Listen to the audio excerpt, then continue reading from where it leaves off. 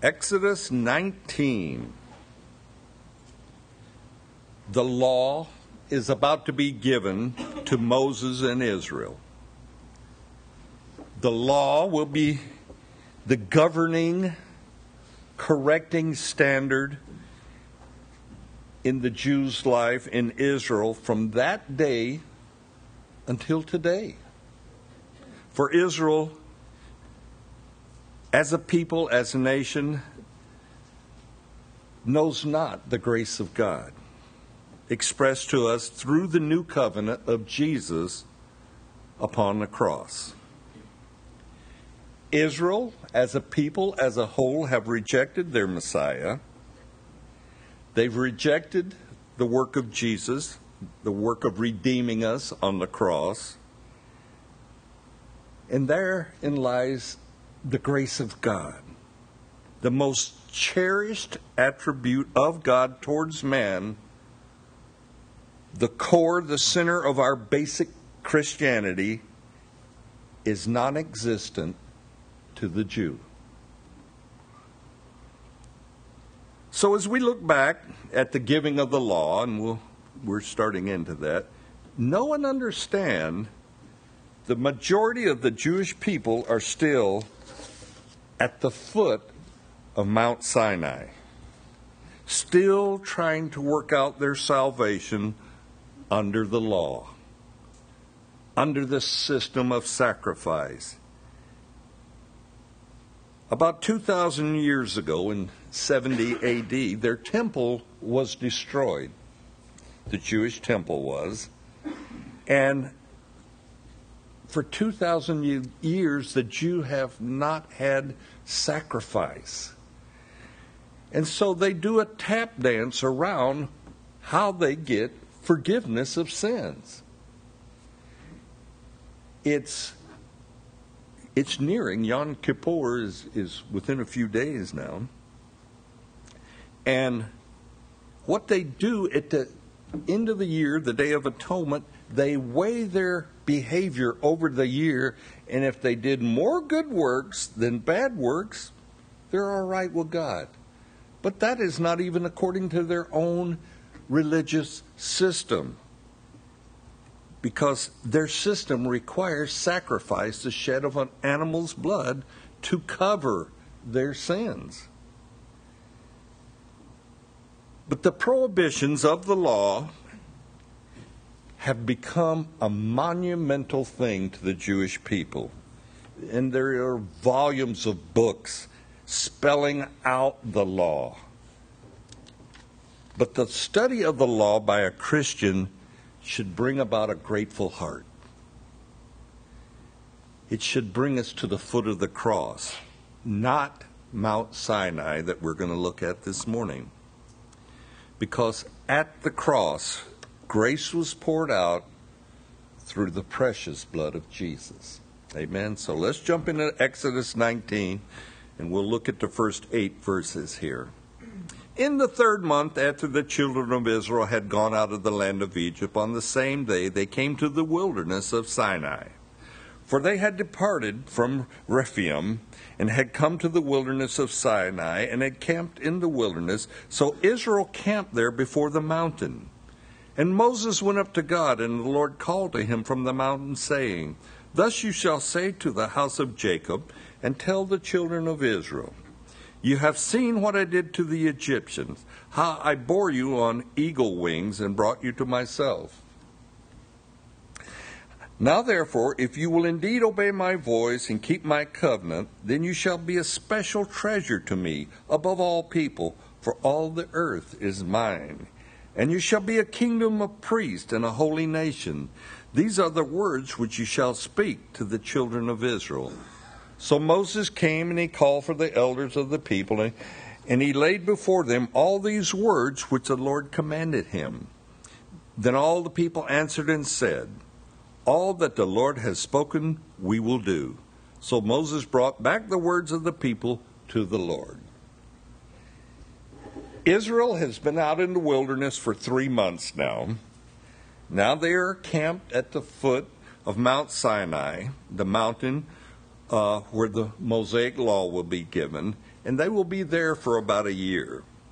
Verse 3, God calls out to Moses and he says, tell Jacob, tell Israel, God's way of including all of the people, Jacob and Israel.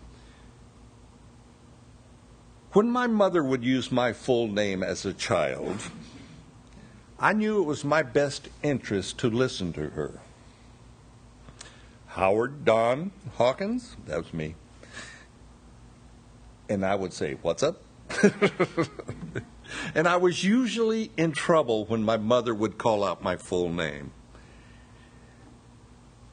And God calls out Jacob and Israel, the same, but he wants to make sure everybody's listening. Verse 4 and 5, God gives a little reminder to Israel. Remember what I did for you to Egypt. Remember how I delivered you on eagle wings. And Mike talked about those eagle wings. Same eagle. No. Brought you out of Egypt so you could be my special treasure. To be a people of God above all other people. And on the surface, that sounds really exclusive, doesn't it? Because it is.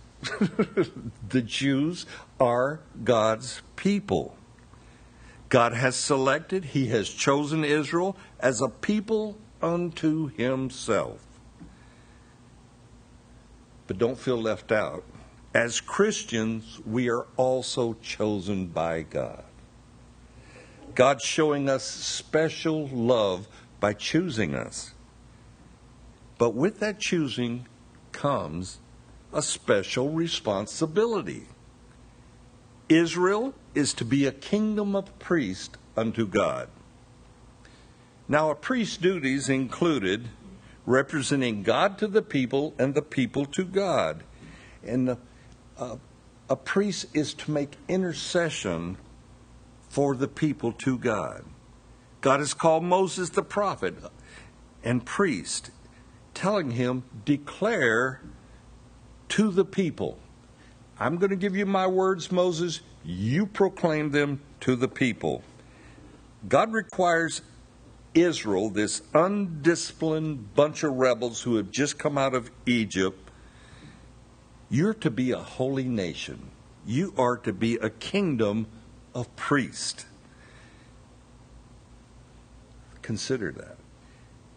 Our nation was founded by a group of godly men. Go back and study our history. It was Christian men that God moved on to write our Constitution and so forth.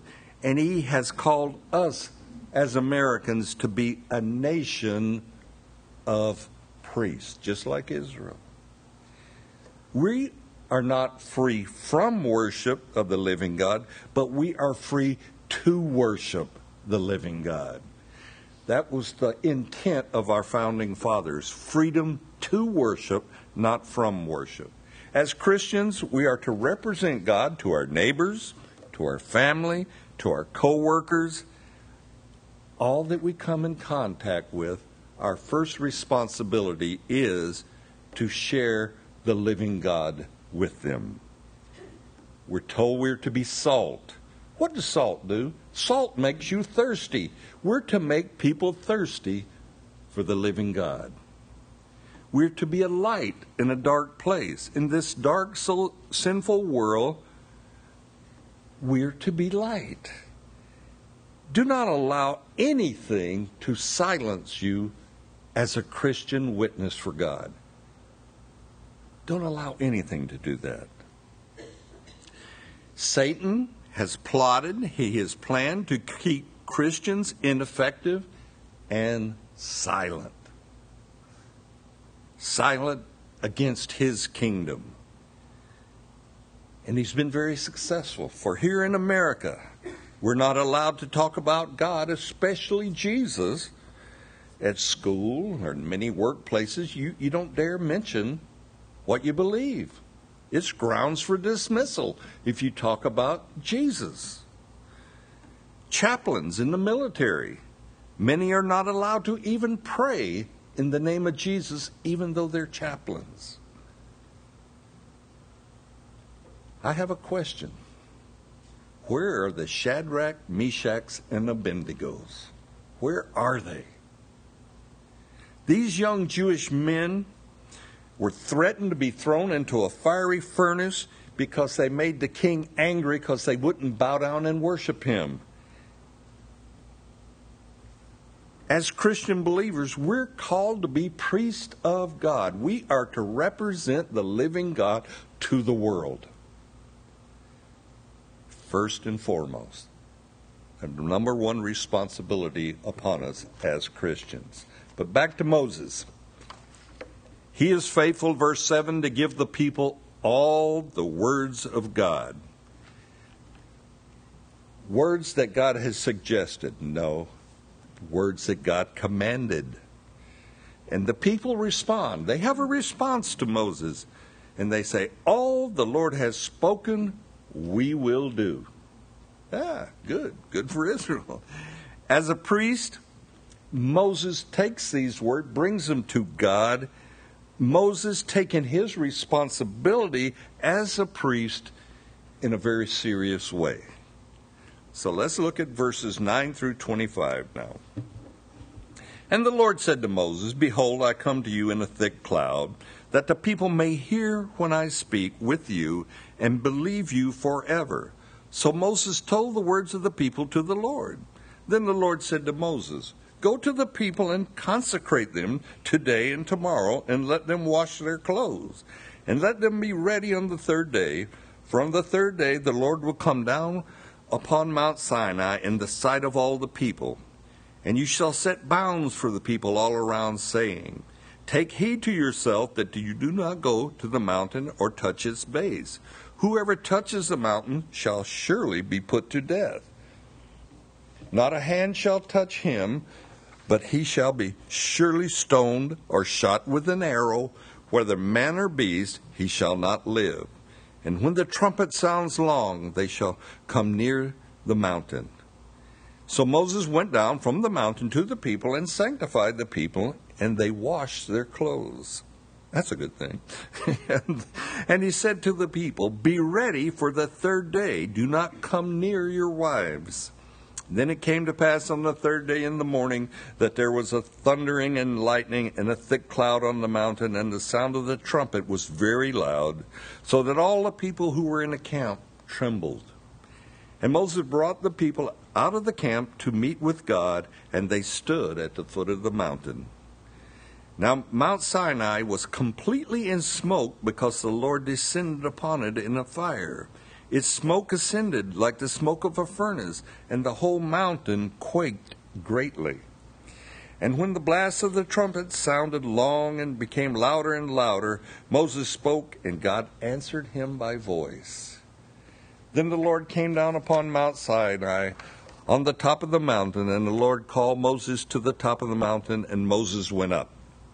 And the Lord said to Moses, go down and warn the people lest they break through so to gaze at the Lord, and many of them will perish. Also let the priests who came near the Lord consecrate themselves, lest the Lord break out against them. But Moses said to the Lord, the people cannot come up to Mount Sinai, for you warned us, saying, set bounds around the mountain and consecrate it.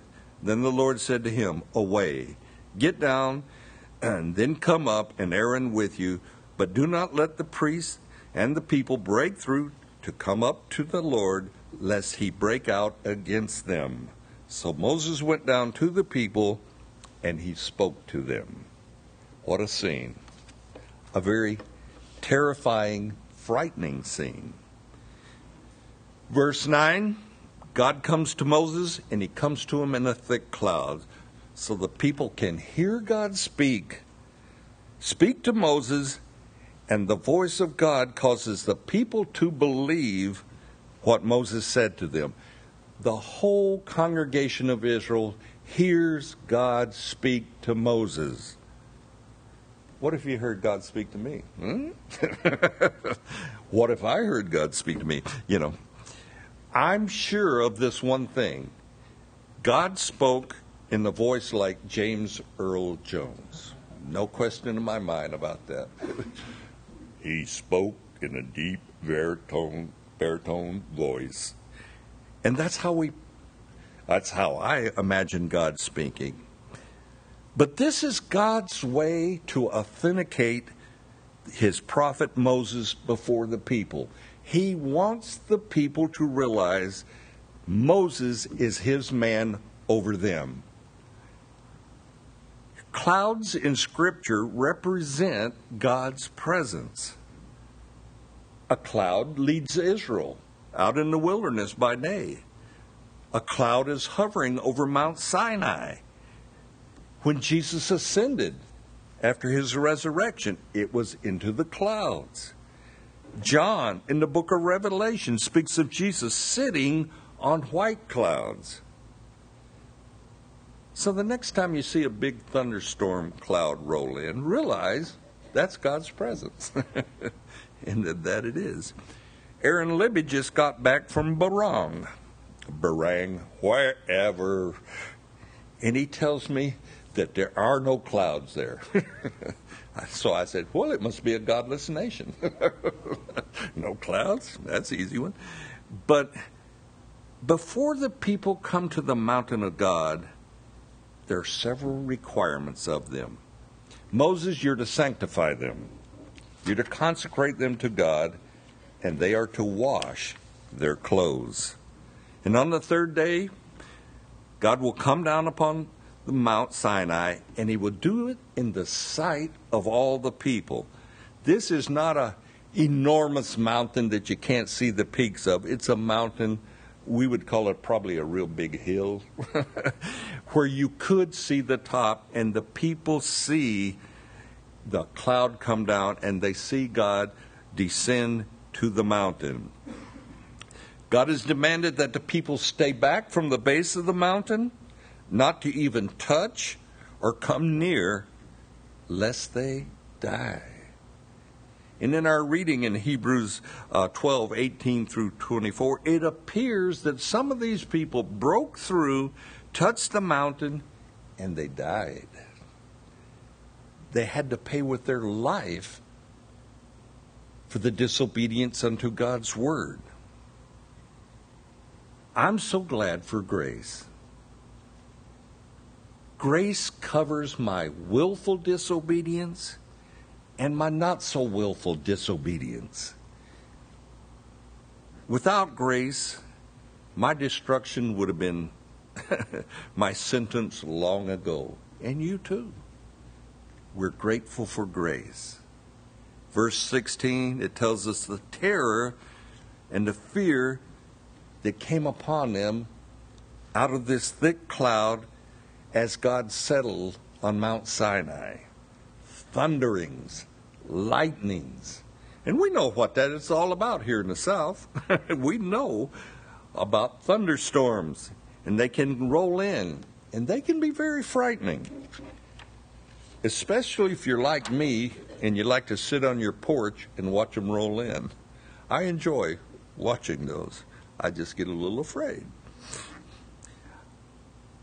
A surprise lightning strike nearby can make you realize instantly how small you are. Now, there's thunder, there's lightning there, and that's severe enough. But then we have the trumpet of God, and it's sounding, and it makes all of the camp of Israel tremble. Now, I've been scared by storms, but only once have I been scared to the point of trembling. And I was standing in my garage, I've told the story, and lightning struck, and you can hear it go boom, and it was real close. I'm almost like running around, what do I do? Where do I go? I wasn't exactly trembling, but I didn't know where I was going or what I was doing because it was that close. And it had struck a tree just outside of my garage. And that can be very terrifying. But to tremble, you're beginning to lose body functions, like your legs won't hold you up, that kind of tremble. And that is not a good thing. But can you imagine the sound? Our ears tell us of supernatural events of God, and this trumpet is blaring. Several years back, at the biggest sporting events in our world, soccer games, by the way, in Europe and South America, the spectators, the fans, would bring their little plastic horns. You remember that? And it got so loud, it got so bad that they had to ban bringing your little plastic horn to the soccer meets. This blaring sound was well over 120 decibels. That's ear damage decibels. When you get up that high, you're damaging your ears. You're doing permanent damage to your ears. So I ask you, how loud was this trumpet there at Mount Sinai that caused the people to tremble? It was very loud. The trumpet of God sounding will be the last thing that we as a people here on earth hear before God raptures his church. It will be a trumpet sound. 1 Thessalonians 4:16 and 17. You might want to turn there, or I will read it to you. For the Lord himself will descend from heaven with a shout, with the voice of an archangel, with the trumpet of God, and the dead in Christ will rise first. Then we who are alive and remain shall be caught up together with them in the clouds to meet the Lord in the air, and thus we shall always be with the Lord. A shout, the voice of an archangel, and then the trumpet of God. That trumpet will be so loud that the dead in Christ will rise. And we who are alive and remain shall be caught up. Can you say rapture? Some people say, well, the Bible doesn't teach rapture. Caught up, rapture, same. The Apostle Paul, he introduces this passage of the rapture with, I do not want you to be ignorant, brethren, about those who died and we who are still alive will be caught up together with the saints.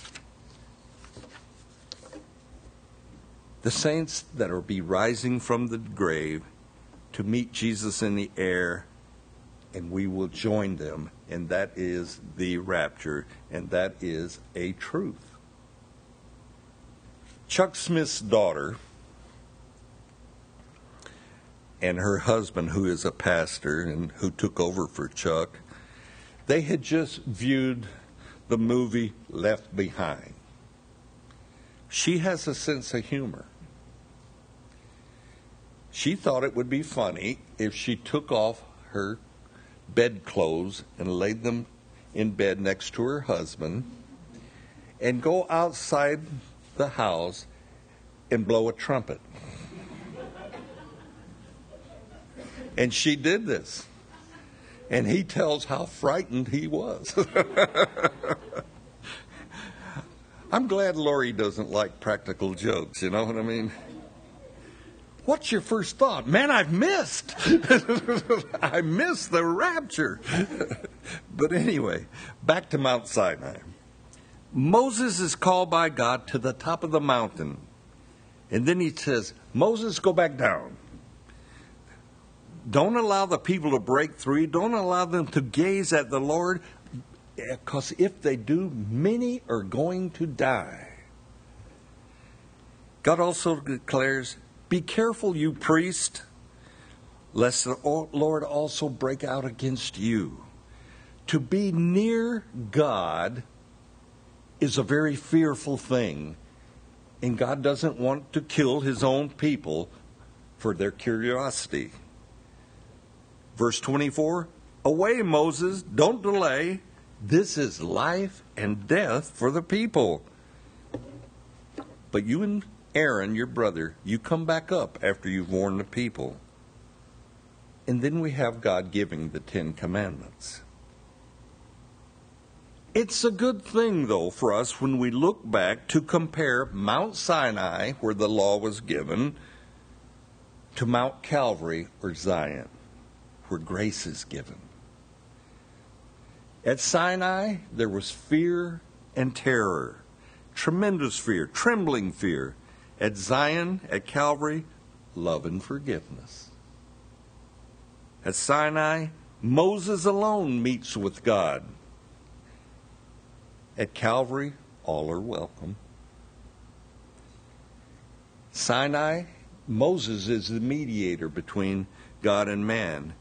At Calvary, Jesus is the mediator. At Sinai, blood of animals are shed. At Calvary, Jesus' blood is shed. At Sinai, the law was commanded to the people. At Calvary, we receive love and grace. And as we look upon the law, and as we look upon the severity of the law should create in believers a tremendous appreciation for grace. Grace. Unmerited favor. God reaching out to man. Makes me want to pray for the Jewish people. They're still under the law. Thank you, God, for the cross and grace. Amen. Amen. Let me get you to stand. We'll close in prayer. If you're here and you haven't experienced the grace of God, there'll be people in the prayer area who would love to pray with you about receiving Jesus as your Savior and receiving grace. Amen. Amen. Father God, thank you that you brought us out of the law. Thank you for grace. Lord, we will forever give you praise and thanks for grace. For you looked upon us while we were yet in sin, and you loved us, and you gave us grace. While we were sinners, you died for us, Jesus, and we thank you for that. We will always thank you for that loving of us while we were so opposed to you. But now that we know you, Lord, let us live for you. Let us be that priest, that one who proclaims the goodness of God to anyone who will listen. Help us to be bold that way, Lord. Help us to use wisdom where and when and how we share your love. But Lord, don't let us be silent. Don't let us be timid or shy about sharing the good news of you, Jesus. We pray for this. We ask for this in your name, Jesus. Amen.